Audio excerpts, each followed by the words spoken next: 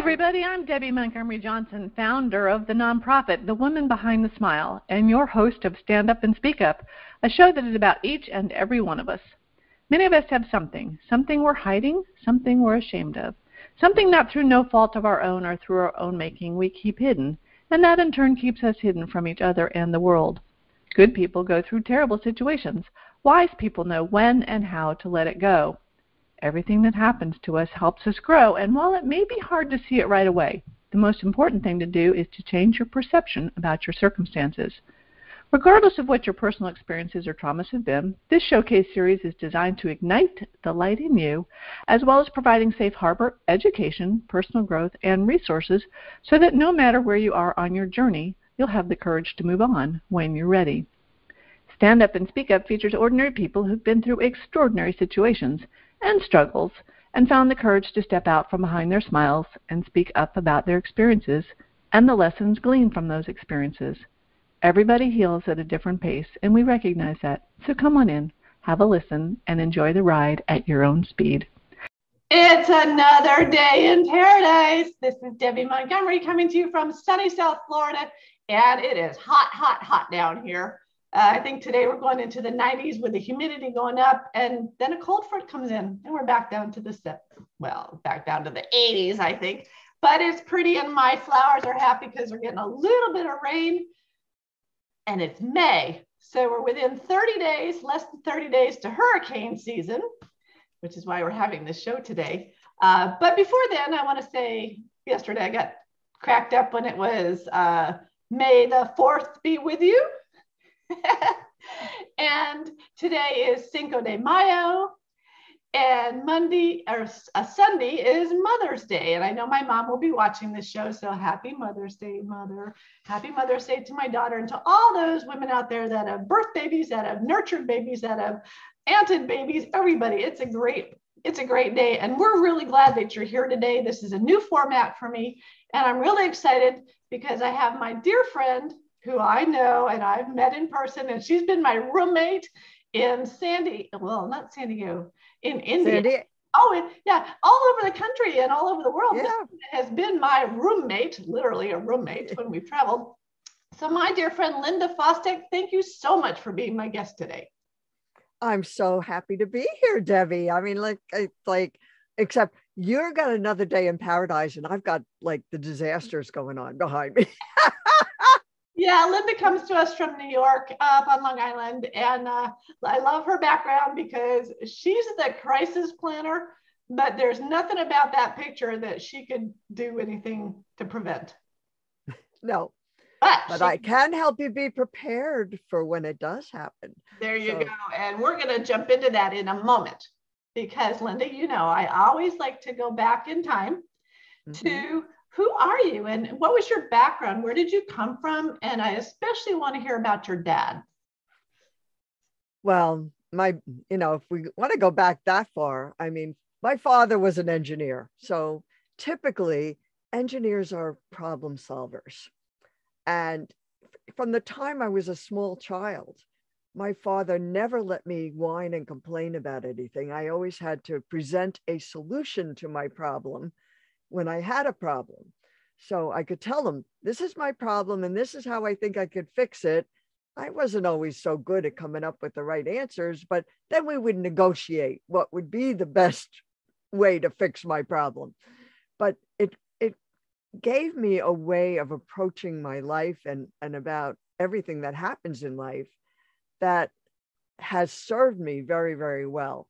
And he actually is the inspiration for the crisis planner, which is what I am now. I mean, and I've been through a lot of corporate jobs before this.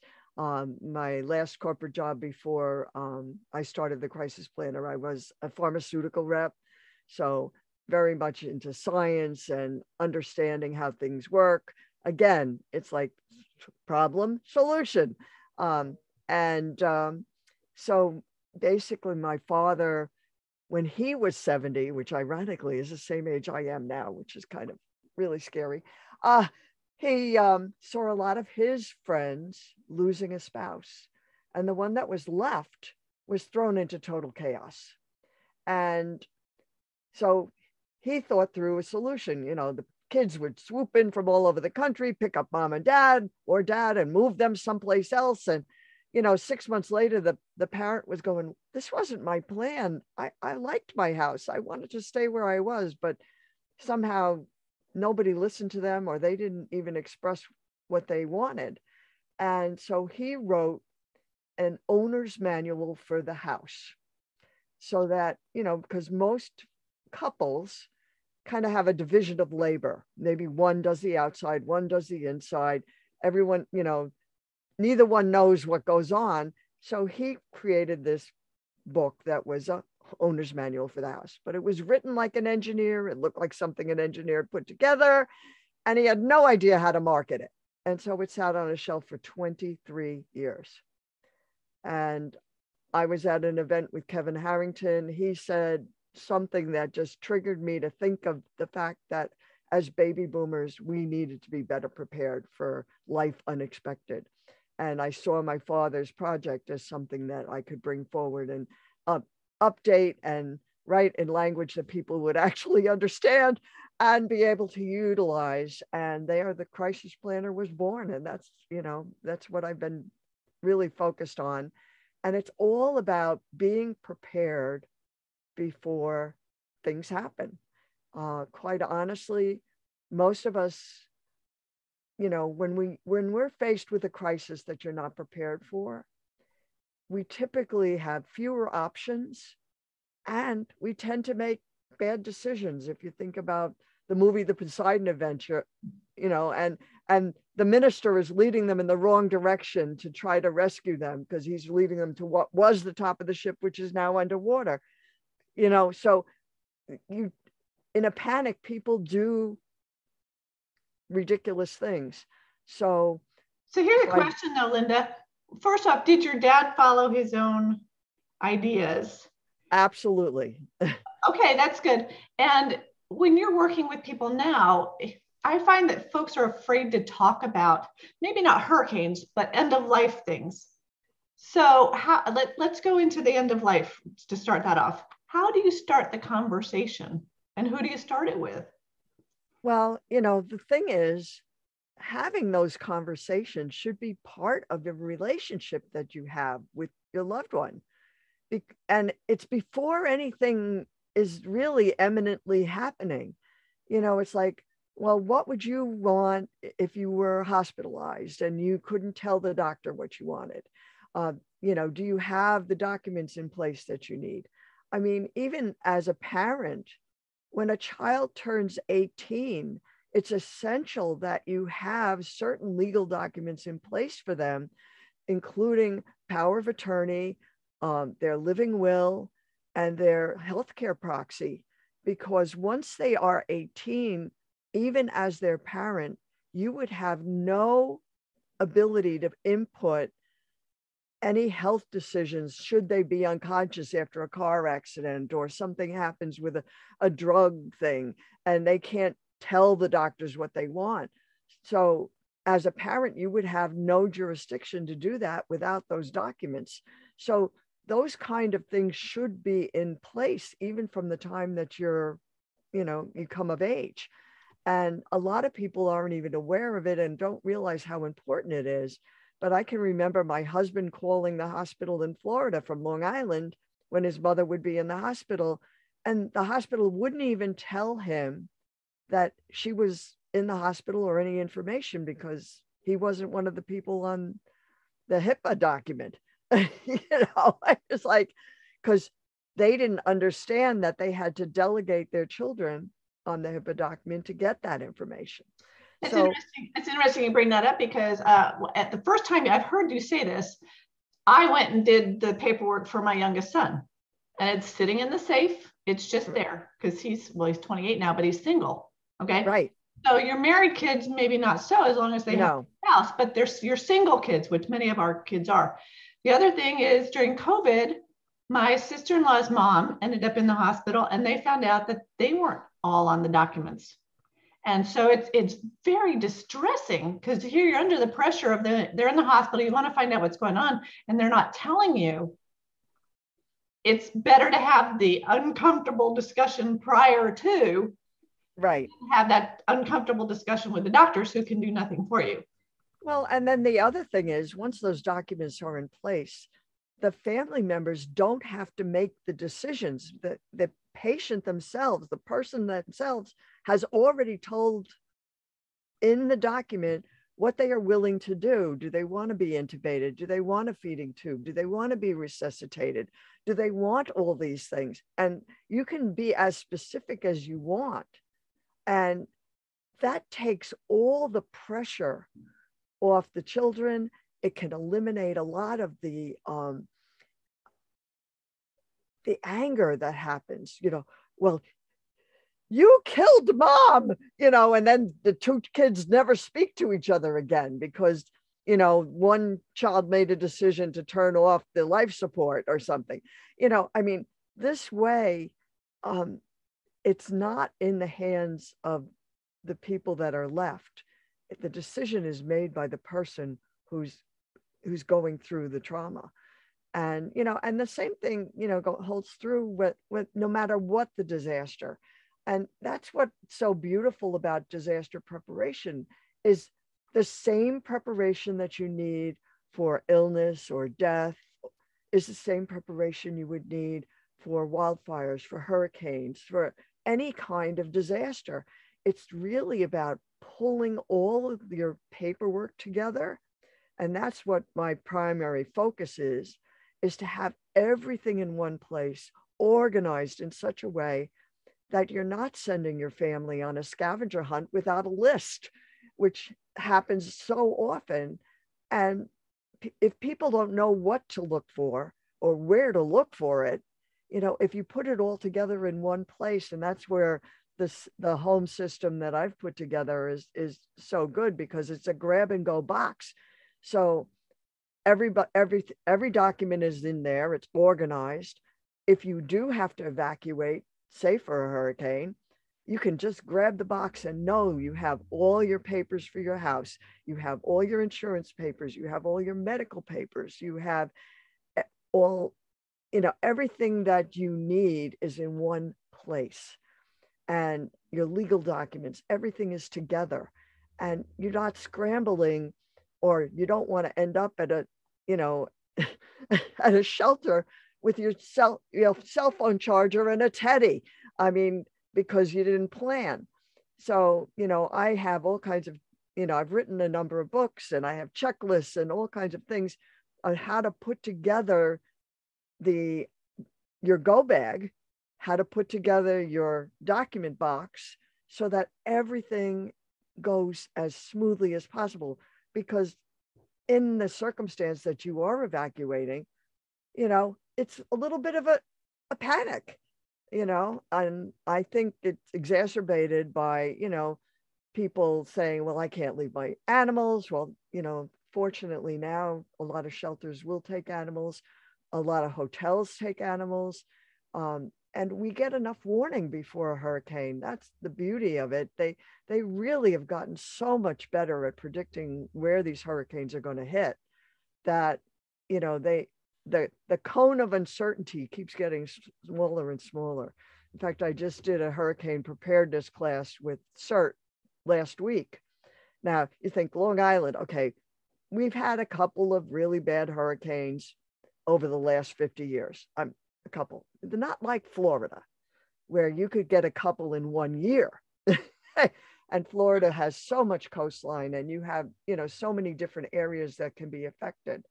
So for us, it was like we were relating to it because Sandy really hit us hard.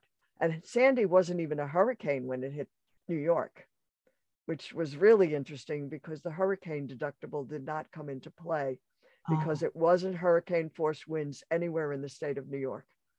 So from a insurance perspective, the insurance companies were very upset because it was a hurricane in New Jersey, but it wasn't in New York. So, and the wind deductible is typically less than a hurricane deductible. I just got my insurance is $7,500 for hurricane, but $1,000 for wind. Exactly. But what's important, and it's funny because years ago when you came out with this, I think I might have been one of the first people to buy them. I got them for my daughter and for my parents. I have my own. I call it the ice box. And my mom's like, refrigerator? I said, no, it's an ice box. In case of emergency. In case of emergency. And it was interesting though, the most important part of your home system is doing it, is taking the action. Because when my father ended up in the hospital a couple of years ago, I knew I had the ice box. I knew I had the emergency box. And when I went to it, I found 5 unsigned drafts of wills and this and that. And I'm like, oh my gosh, we talked about this. I know that there's a signed one somewhere. And I couldn't find it. And for me, it was so frustrating because I had tried to be prepared. And you would bet as soon as we were closed on a house too that week. I'm like, where's the power of attorney? Where is this and where's that? As soon as he got out of the hospital, we were in the attorney's office. We had everything drafted new. And he has a copy. I have a copy. It's there. And now we don't have to talk about it. But oh my gosh, the anxiety of, and frankly, a little bit of anger, because I was like, I know it's here. And then I have my brothers calling in saying, are you doing this? Are you doing that? I'm like, whoa, just slow down. Everybody pause and take a breath and we'll work this out. But in the meantime, get your paperwork done and put it in that box or put it in your, we used to put it in our refrigerator because the freezer was fireproof, Yep. So how did you come up with this plan, Linda? I know it was partly your dad's. Right. But have you had any personal things happen that? Oh yeah. I mean, even during the pandemic, I mean, like we shut down in New York on the 16th of March. Okay. The 17th is St. Patty's Day. Now, since my husband passed away, I hadn't done a lot of cooking. And and now I'm all by myself. And I said, okay. So I bought the world's smallest corned beef and a small head of cabbage and some potatoes. So I had 3 burners going on my stovetop. And I cooked everything. And when I went to turn the gas burners off, one would not go off. Now, I've had valves fail in the off position and you couldn't turn it on. The flame would not go off. Mm-hmm. I couldn't turn the gas off on the one burner. And I'm like, now, one of the things that's in the icebox is labels for your gas and water shutoffs. And I had gone around and labeled all the shutoffs in my basement, so I went downstairs and I found the stovetop shut off and I turned it off and the gas went off and everything was fine. So that was just one problem I had. Then, I had a water leak in my basement and I knew how to shut the water off. It's like, it helps you understand what to do when something goes wrong in your home. And I have, there's water leak detectors, there's labels for your circuit breakers, there's these gas and water shut off tags. There's, a book for all your passwords and your logins in the computer, which I don't know if you can see this. Yeah, there it is. This is like tattered. I use this more than anything in your box. Yep, I use it too every single day. Yeah. Because I don't, okay, maybe I'm a little bit more leery, but I don't trust these password keepers. And if you have a problem with your computer and you have all the passwords on the computer, and you have to go use another computer someplace, you don't have them written down, that doesn't help you. I did have a situation with a gentleman I worked with. He was in his mid-30s. His wife had passed away unexpectedly. She was the one who handled all the bills and did everything, paid everything online. He didn't even have the password to the computer. He couldn't even get into the computer, and he was crying. He was like, I don't even know what bills, I don't know what bank we use. I don't know anything, because, there was no communication. So, basically in crisis planning, there's 4 basic steps. First, it's understanding you have to do it, and it's beneficial. It's going to save you a lot of angst and problems when it comes time that you are going to use this information. The second is to figure out what you already have in place, because most of us have a lot more in place than we think, and then fill in the blanks. Make sure that you have your legal documents updated. If you haven't done it in 5 or 10 years, it might be a good time to look at what you have in there, because some of these people that you might have had things giving things to may no longer be part of your family for any number of reasons. The third thing is to organize everything in one place. And then the final thing is to communicate with your loved ones where to find it. And if there's certain documents, such as a long-term care policy, which that was probably one of the saddest stories I also encountered, was a family whose father had Alzheimer's. They spent all of his cash money for his home care, kept him home as long as they could, finally had to put him into a nursing home because he had deteriorated to that point, signed the house over to Medicaid because now there's no more money to pay for the nursing home, which was $15,000 a month. Mm-hmm. New York is not cheap. And he died about 3 months later. And that's when Medicaid makes you clean out the house. You have to sell the house after the person dies, because they think there could be a miracle cure and they don't want the person to be homeless. So they don't make you sell the house until the person actually dies, which is an interesting point. And so they're cleaning out the house, and there they found it tucked in a bottom drawer, a long-term care policy that not only would have saved the house, it would have saved all the money they spent for the home care. Oh, wow. And that's an important document to know, because typically there's a waiting period. Mm-hmm. My folks are in really good shape for their ages, and they have a long-term care that we've been paying for 50 years. But to exercise it, it's like 90 days or 120 days. So you got to know. And we had an attorney once who said, well, yeah, we can probably get some of those. They're not doing everything that they used to. So look into it. Look into what it actually says. I don't know that I've actually seen the whole policy. It's so old. But at least it's there. But you've had so many experiences with people in that particular case. And again, it's worse for us when we're in the middle of the crisis if we don't have the things in place, because it's woulda, coulda, shoulda. Right. And the blame goes like this, why didn't you? And it doesn't matter who didn't. It's the fact that you didn't. So how can people look at your program? Where is it online that they can see it? They can go to thecrisisplanner.com, that's very easy. www.thecrisisplanner.com or lindafostek.com. The Crisis Planner gets directed to lindafostek.com, and you can see all the different books that I've written. I've written probably 9 books on disaster planning, and the first one I wrote was this one, which couldn't go on the shelves at Barnes and Noble, right? Well, it could go on the shelf, but when I did my book signing, they made me keep it under the table, which was really funny. But the companion book to that, which is, I think, even more important, is this And Now What book.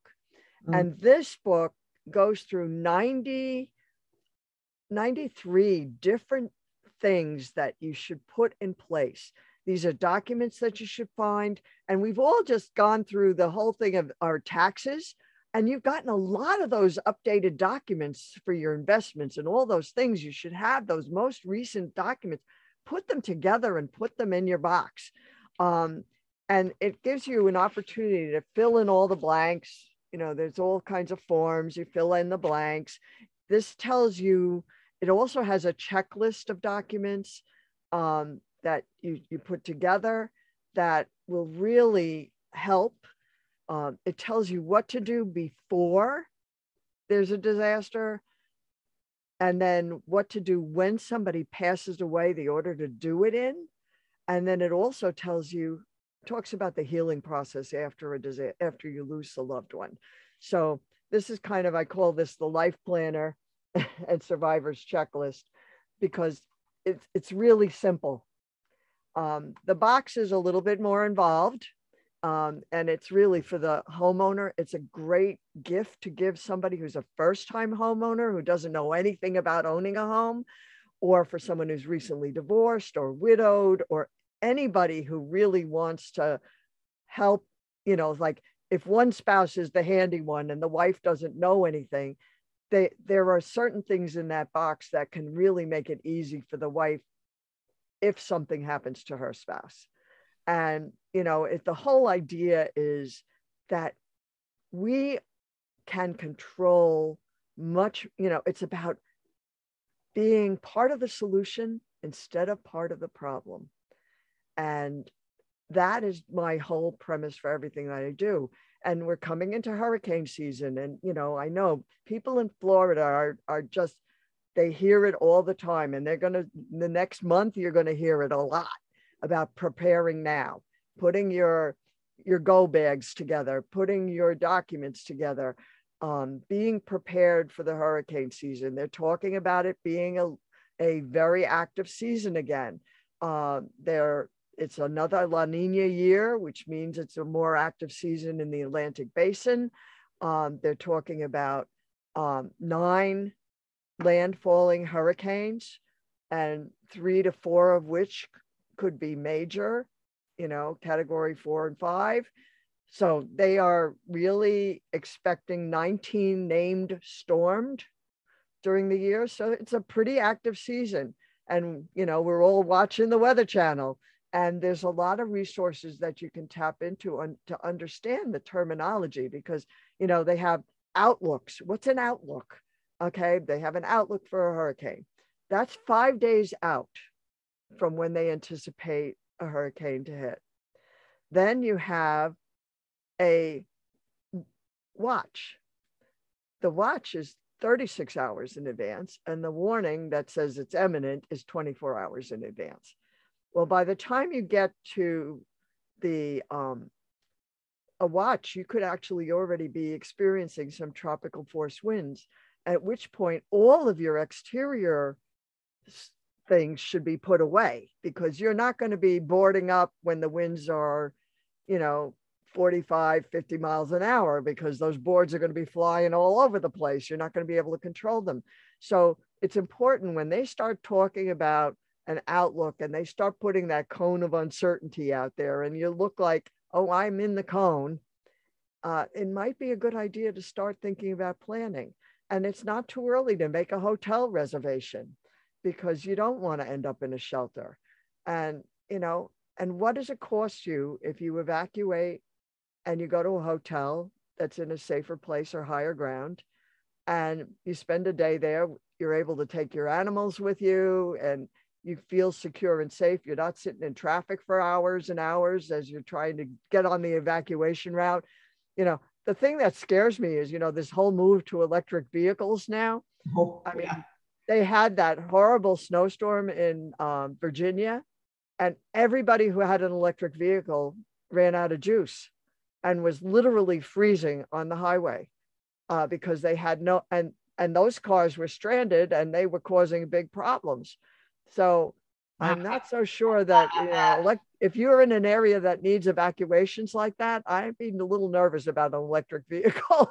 Yeah. And, living down in Florida too, I mean, I don't evacuate. There are certain areas that need to, east of I-95, but it's just the whole preparedness part. It's to make sure that you've got your food and your water and all that, because for me, knowledge is power. And honest to goodness, I don't want to be on the road with the crazies that are trying to get up to Orlando. I had a girlfriend, it's very interesting, a few years ago, she was by herself, and she has a 90-something-year-old aunt in Orlando. So she drove from here to Orlando to pick up her aunt, and then they went up to Tennessee, let's say. Well, she was on the road freaking out with her aunt and her cats or dogs or whoever, and the hurricane followed her right up to Tennessee. Mm-hmm. I'm sitting here at the house going, we didn't even have the wind blow. So it's be smart. Just be smart, yes. Be aware. And it's not just hurricanes. Like you guys have snowstorms a lot worse than our hurricanes sometimes. And this whole system is based on have everything together, because if you're prepared, you're not scared. Absolutely. Why not? And, you know, and one of the other things that they talked about in this hurricane preparedness class I just took was that not over 90% of the deaths occur from water. 50% are from storm surge. So when they start talking storm surge and you're in an area that is subject to storm surge, believe that this can happen. In fact, when the hurricane hit Mexico Beach, I guess that was like 3 years ago now, or 4 years now. I can't even. Time flies. It was before the pandemic. But my girlfriend's aunt, who had lived in Mexico Beach for 60 years, she was in her 80s. She never evacuated before. They told her that they mandatory evacuation. And they found her in the debris of her house 3 weeks after the storm. Mm. You know, very sad. And, you know, but storm surge was like 50% of the deaths were storm surge. And then you have the crazy surfers that go out there because the waves are big. Yeah. Drowning was the next big category. And then the third big category was inland flooding from rain and the rivers, you know, and you saw what happened to Vermont when Irene hit Vermont. And I mean, all the flooding that went on upstate and in the Vermont area. So inland flooding is another huge source of death in hurricanes. And then the next category was from the generators, carbon monoxide poisoning. People don't heed the warnings. They run the generator inside the house or in the garage or under a bedroom or, you know, or close to a window that's open and the carbon monoxide gets sucked into the house. You know, there's safety features. They give you all these safety instructions with your generator. Heed them, because too many people die from that.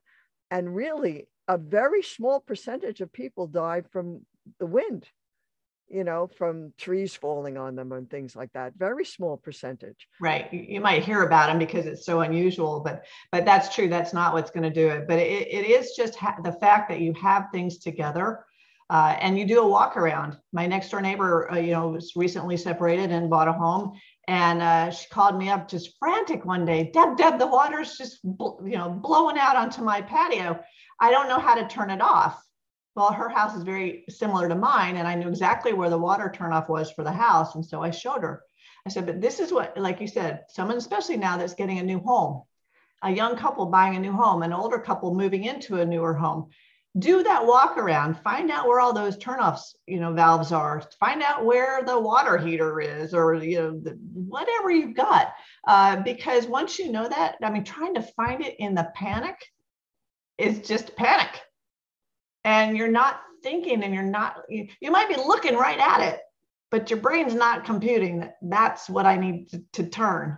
Right. So this is all about being prepared. And you went through that too. I mean, when your husband got sick a couple of years ago, I mean, my husband died suddenly. There was no preparing for Lou, but I had all the paperwork in advance. I knew what he wanted. I knew about the VA. I had all his VA papers ready. I knew who to call. I knew that, the stuff at the church, and it was not a seamless thing. I had friends who had recently lost family members, and so they were able to direct me to a funeral home to do the preparation. I didn't have that in place, and I'm glad that they were there, because that in itself is overwhelming, and the cost. Oh my goodness. And you feel so guilty that they guilt you into spending money that you don't have to spend, and especially if there's multiple family members involved, one wants to, oh, well, we have to get this, or we have to do that, or we have, and it's like, next thing you know, you've got this huge bill and you're like, oh my God, how are we going to pay for that? Exactly. And Deborah Morrison would say, have a little insurance policy for funeral expenses. Or prepay your funeral. Or, don't get a $100,000 casket. It's going in the ground. But, if you can pay for it, it's choice. And that's the thing. It's choice. It's being prepared. And I knew when Lou died that he would just be rolling over if I spent a lot of money. And I'm, again, except for the scam, I'm that damn Yankee that is very frugal. I'm very careful. Yes, you are. And so I did what I could to make it nice, but it just wasn't over the top because I was paying the bills. And here's the other thing is that if you don't have access to the accounts, unless you're going to pay for it, you don't know what your family has or your parents or whoever. You talk to any banker and they will tell you that every week they get 2 to 3 people in the bank crying that I can't access my mother's account. How am I going to bury her? How am I going to pay for the funeral? And they're crying because they don't have the money for them, to spend themselves. And the money is in the mother's account, but they're not a co-signatory on the account. Therefore, they can't access the account. And you have to wait. You have to wait. And your power of attorney, even if that's on file at the bank, it dies with the person. Right. So now you're waiting on a death certificate, which depending on the state of their funeral director could take some time. Right. And even that doesn't open the account to you because it has to be then probated if you don't have a will or a trust. If you are the beneficiary on the account, it does. So check. There's another thing. Check to see how accounts are titled. You have to have a POD or ATF. We used to call them ATF. I can't remember, whatever. It's the beneficiary format. And it's like, this is the person that gets access after my death. Deborah Morrison talks about that all the time. Exactly. Look at your stuff. And it was interesting. Our attorney took it one step further because I was in there with my mom and dad and I'm on my mom and dad's account. So she goes, okay, Deb, so what happens if you all go together? Then what? And I was thinking, oh my gosh, I hadn't gone that next step. I figured I had it covered by us being joint, but we travel a lot together. So I ended up making one of my brothers the beneficiary in case all 3 of us something goes. Again, just prepare, think ahead. And that's what I love about your stuff because your book will bring up points that we may not have thought about, even if we're preparedness people, And that's just it. It's the thing that you didn't do. That's the thing that bites you in the butt. That's right. And it's the thing that might cost you a lot of money in the end. Like I'm a huge advocate of people, especially widows and divorcees, to have a home warranty, which covers all your appliances and all the systems in your home, so that when something goes wrong with your refrigerator or your central air conditioning or your heating plant, you have one number to call, and it's a simple, you pay a minimum payment and they will repair or replace it. And I mean, I have a 28-year-old central air conditioning system. And if it goes, they will replace it. So to me, it's worth the money that I'm spending on the warranty. And I tell anyone getting a divorce that they should have that put into their divorce decree, that it gets part of their settlement, that their home warranty is taken care of, because they're not going to be able to do these things themselves. Right. So again, it's thinking ahead. It's being prepared. It's being that person that is prepared. And I'm looking at the system, and there are things that I didn't use and things that I gave away, but you better believe my circuit box is all labeled. Oh yeah. And I mean, there's even the keys that I put in there, the key check, the little key holders that you label the keys. I had a situation where a gentleman had never married, had no children. He lived in his house by himself. He went in and out of his garage with his garage door opener, and that's how we got into his house. Never used the front door, never any of it. Has a heart attack, calls the EMS, they come, they take him out of the house, close the door, it locks behind him, and nobody has a key to the house. Nobody can get in the house because the car is in the garage and they have no way to open the garage door. So, just having a set of keys in the box can be helpful, especially labeled. Because if you're close with your neighbors, put your key on that, label your name on it, and give it to a neighbor. We do that. Right. Or have a keypad outside your garage, which I have. But And that works on the battery because a lot of stuff doesn't work if you lose power. And that works on the battery because a lot of stuff doesn't work if you lose power. There you go. Getting your garage door is not going to open if you have no power. You need to know how to pull down the thing. See, you learn this when you're on your own for a while. But yes. How do you open the door? It's very, very heavy if there's no, motor moving it up and down, but you can get in and out of the house. Yeah, there's so much, Lyndon. For me, it's fun when I get on these rolls where I'll, get prepared, and then I'll forget about it, which is fine.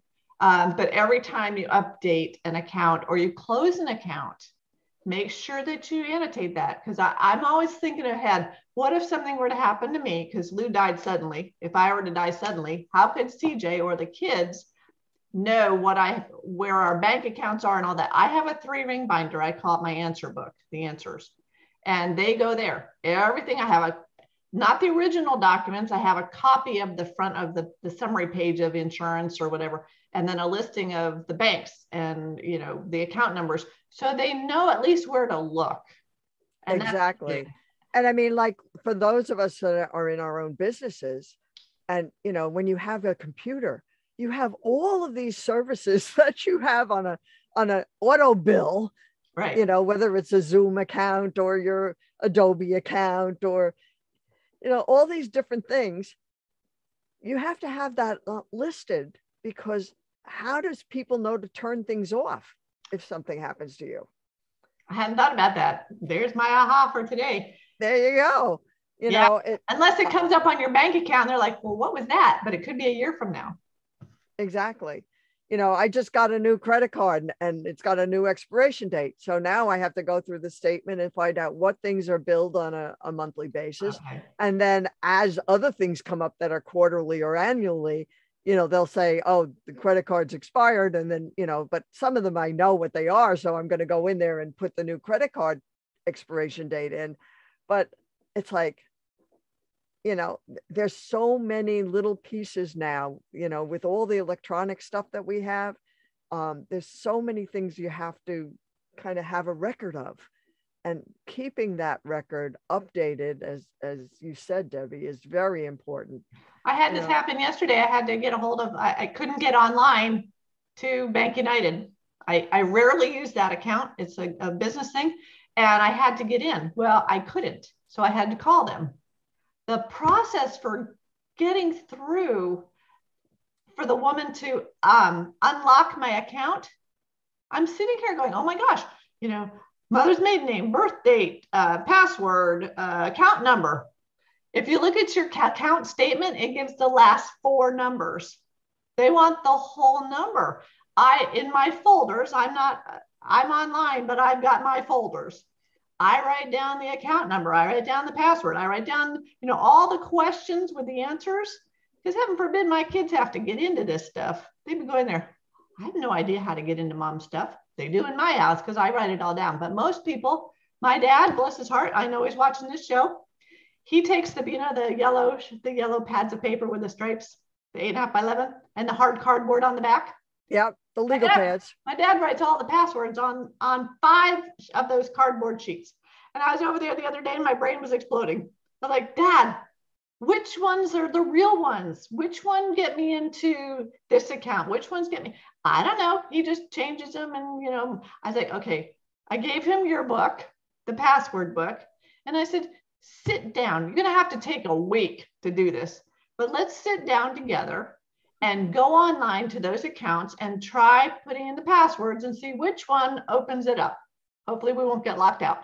And then we're going to write it down in the book, because those 5 cardboard sheets, and I hear them laughing at me right now, they're just ridiculous.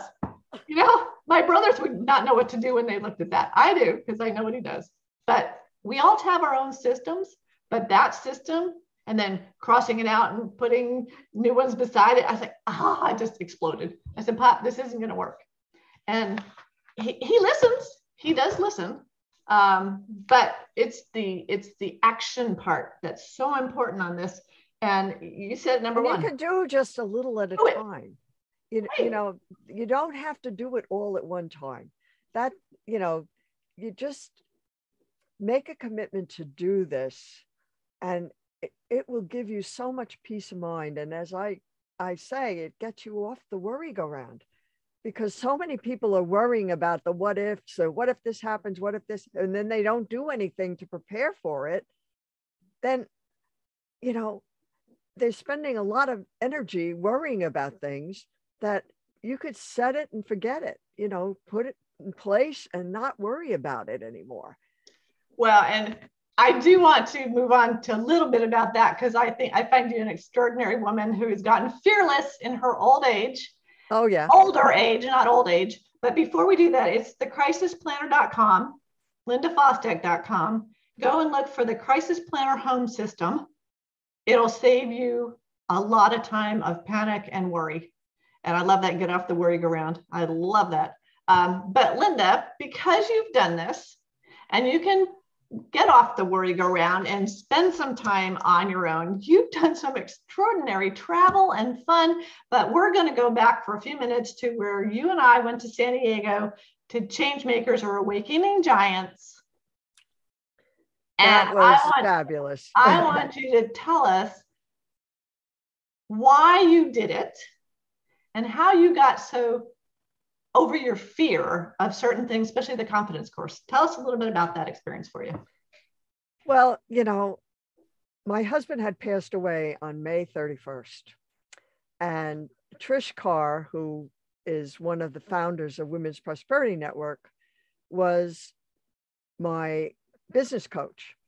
And she started talking about this Awakening Giants experience. And I knew that I wanted to move forward with my life. I wasn't going to be one of these widows that shriveled up and kind of did nothing and felt sorry for myself, because I had a much bigger vision for what my life was going to be. I was already involved with the Crisis Planner, you know, and I really felt that this was something that was going to be important. But I needed, for my healing and for my confidence and for just this opportunity. And the thing that attracted me most to it was one of the activities we were going to do is we were going to go to Wolf Connection, where we were going to be able to really be with wolves and spend the night in their compound. And I was fascinated by that whole hierarchy of the wolf pack, and just learning about that and being close to these incredible animals. So that really attracted me. And then there was the confidence course, which was this obstacle course that, you know, at the time I was physically fit with a PH, you know, fit, you know, not fit at all. But the whole experience was a challenge to me in a physical way, emotional way, spiritual way. And it challenged me to move forward with my life. It was a cleansing process. It allowed me to heal. I mean, there was a lot of meditation. We actually had a dinner with the author of the Four Agreements, Don Miguel Ruiz, who is like, if you just feel his aura when he walks in the room, it was like there was this peace and calming to him. When he looked at you, it was like he looked into your very soul. You know, these are some of the things that happened. And I mean, we did this in, you know, this incredible race through San Diego, which was a fundraiser for the Wolf Connection. And then we all did speaking. And it was a very healing and cleansing time. And I'm so grateful that I did it, because it really did launch me into having the confidence to go forward with my life in a very, very positive way. Because after your gentle giant passed, you could have just sat under a rock. You could have hidden and isolated. And I know you were pretty busy in your community prior to, but that was a difficult time for you. And again, you were by yourself. You had your golden retrievers. Yeah. But this definitely put you and me out of our comfort zones. And for me, it was really the first time I'd really invested in myself. I put a little bit of money out, and I lost a lot of money in the scam. And then of course, Lou died prior to that. And I could have just said no, but there's something inside of me. And I think we all feel it. It's that inner urge to, that there's something more in your life that needs to be done. And when you climbed that pole, and it was just a straight pole, like a telephone pole, and then you stood on top of it with nothing to support you. There was nothing. I guess you did have a line on you. I had a line attached to my back. Yeah, but that wasn't supporting you. That was just there in case you fell off. Right. And then you took this flying leap at this trapeze that looked like there was no possible way that you could ever reach it. And you caught it. Yeah. I mean, everybody who was watching you was absolutely in awe. And I'm sure you've shared how that felt, but share how that felt to you when you actually caught that trapeze and you're just. That was I call that my Tinkerbell moment. That was one of the most exciting minutes in my life, because I just shut my eyes and I said, don't look down, just jump. And I jumped, and when I caught it and I opened my eyes, all I could do was make my legs just fly. I mean, they were flapping back and forth, and I could hear everybody screaming down below me. I don't know what it looked like from there, but I've seen a drone picture of it. But it was, for me, that was the moment when I said that if I can do that, I can do anything I put my mind to. Mm-hmm. It was, I can still feel it. Every time I talk about it, every time I see the picture of it, it was that, for me, that defining moment that don't let anybody else have the power over you, because you can stand up and speak up and make a difference for yourself and make a difference for one other person out there. But hopefully a lot of other people, but at least one other, and I've been going through this recently. You and I are in the news quite often. And recently I was in the news again for an article that I wrote, and the nasty comments that are coming about, victims of relationship scams. I'm looking at this going, so when did we make these other people perfect? Since when are people so perfect that they can bash other people with anonymity? And part of me gets a little bit perturbed and upset. And I'm like, let it go, release. It doesn't matter what they say. Mm-hmm. There's hurt people. And as Gail Dixon said when she and I were talking, she goes, words have two things they can do. They can heal or they can hurt. Don't put yourself around hurtful people. Is that your puppy dog? Yeah, I don't know what he's barking at. It's important, because if we listen, and there's so many uncivil people in the world today. It just seems like we're so divisive over everything. And I'm like, you know what? It's not fair that people are putting others down like that, because they might think that, oh, that was stupid, I wouldn't have done that. Well, I hope you don't ever get into the situation that I was in or you have been in. But it happens, and it happens to really good people. And for someone to just spout out, that was stupid, you're an idiot. And I mean, I got an email that was in capital letters, not signed, just nasty. And I looked at it, and I sent it to the reporter, and I said, nice set of viewers you have. He said, don't pay attention, because your mission, your statements, your whatever you're doing out there is so important that it doesn't matter that person said that, because it won't affect them. But what I do find is what they say draws in other people saying, oh yeah, that was stupid, that was stupid. So now you've got this awful stuff with other stuff compiled on top. And I finally got to the point where I'm like, delete.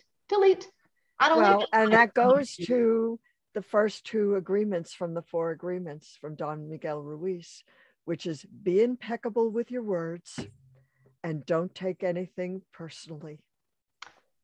And that's very difficult. And that is the hardest agreement for any of us to live by, because words do hurt. And, you can't control what other people say. No. You can only control how you feel.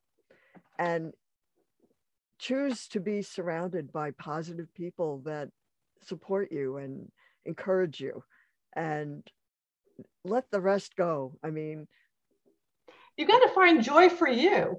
exactly. And if that, you know, that person, I feel bad for them that they can't find some sort of joy in their life, that their joy is to make others feel bad. I am trying to always put myself around positive people that have something bigger than them that they want to share with the world, because that's why we're here. We're not here to. And the scammers, it work on a percentage. Yeah, they make 1,000 phone calls. They come. They try to get you in your most vulnerable moment, and even people who are wary can get scammed. I mean, I had a friend who recently, she was doing her banking on her computer, and this alert came up and said that there, you know, something was wrong and that she should call this number. She called the number, and then they hacked into her bank account, and she had, it was a nightmare. And she's like, I know better, but it came up while I was in the middle of, I was rushing to pay these bills, and I thought it was from the bank, and it wasn't. Exactly. So the caution there is take a pause. And I never click on a link, and you don't ever make phone calls. You know, if you've got a banking situation, if an email comes up, I get them all the time. Look at the URL, check out who it is. If it's your bank, then call the bank, not that number that you see on the phone. Right. The number that you have in your password book or in your icebox or whatever. Call them directly. Don't use those links, because we've changed our language now. We're not calling them scammers. They're criminals. They are. Okay. And it's fraud, because a scam just sounds like, you know, you got taken. It's fraud. They're criminals, and they need to be stopped. And the only way they'll be stopped is for us to stop clicking, to take a pause, and to, you know, protect ourselves as best we can. Have a buddy. If you're at home alone and you don't understand your banking, get a trusted friend to come help you. You know, caution and, on. You know, a lot of times you'll get things on credit cards. You know, they send you an email or a text message or something on a credit card, and with a number. Always call the number on the back of the card. Never call the number that comes up on the message, because you don't know where that number is coming from. We're getting them for Netflix, for telephone companies, everything. This, like I said, these guys are professionally trained. They have a lot of money, and they know a lot better than we do how to get past certain things. And they're banking on us being busy, and fast, and reacting to what we see. So slow down and pause. Yes. Just pause. If it's a shiny object and it's too good to be true, it is too good to be true. Linda, our hour has flown by. It's flown by. So the Crisis Planner, did you have a website, thecrisisplannerhome.com? I don't know if, yes, that takes you directly to the box. To the box, okay, because that's on my box. But yes, thecrisisplanner.com, Linda Fostek, FOSTEK.com. It's a fabulous program, a grab and go ice box, in case of emergency box. You're fabulous. You're traveling all over the world. You're speaking up. You're wearing crazy hats, and you've just become comfortable being uncomfortable. And I love it, because the smile on your face is priceless. Thank you. And thank you for having me today. This was a joy. My pleasure. So thanks, everybody. It's been another wonderful Stand Up and Speak Up. And remember, you can do anything. Find the power within to stand up and speak up. Appreciate y'all. Thank you for listening to Stand Up and Speak Up. We are dedicated to encouraging you to remove the mask of embarrassment and to being your best self. If you are the victim of a scam or cybercrime, please visit againstscams.org for assistance and guidance about options and recovery. SCARS, the Society of Citizens Against Relationship Scams, is an incorporated nonprofit crime victims assistance organization based in Miami, Florida, supporting scam victims worldwide. If you can, Make a small donation to help victims around the world receive the help they need. This episode has been sponsored by BenfoComplete.com, a vitamin supplement company that supports happy and healthy hands and feet for those with neuropathy. If you or anyone you know struggles with the pins and needles or numbness in their hands and feet, check out our benfotiamine products at BenfoComplete.com. Use the special code STANDUP for a 5% discount on your purchase. Again, thank you for being with us today. Go to my website, The Woman Behind the Smile, for additional resources and information. Subscribe to my YouTube channel and enjoy the replays. My books are all available on Amazon.com and Audible, and I encourage you to join us again. Have a great day.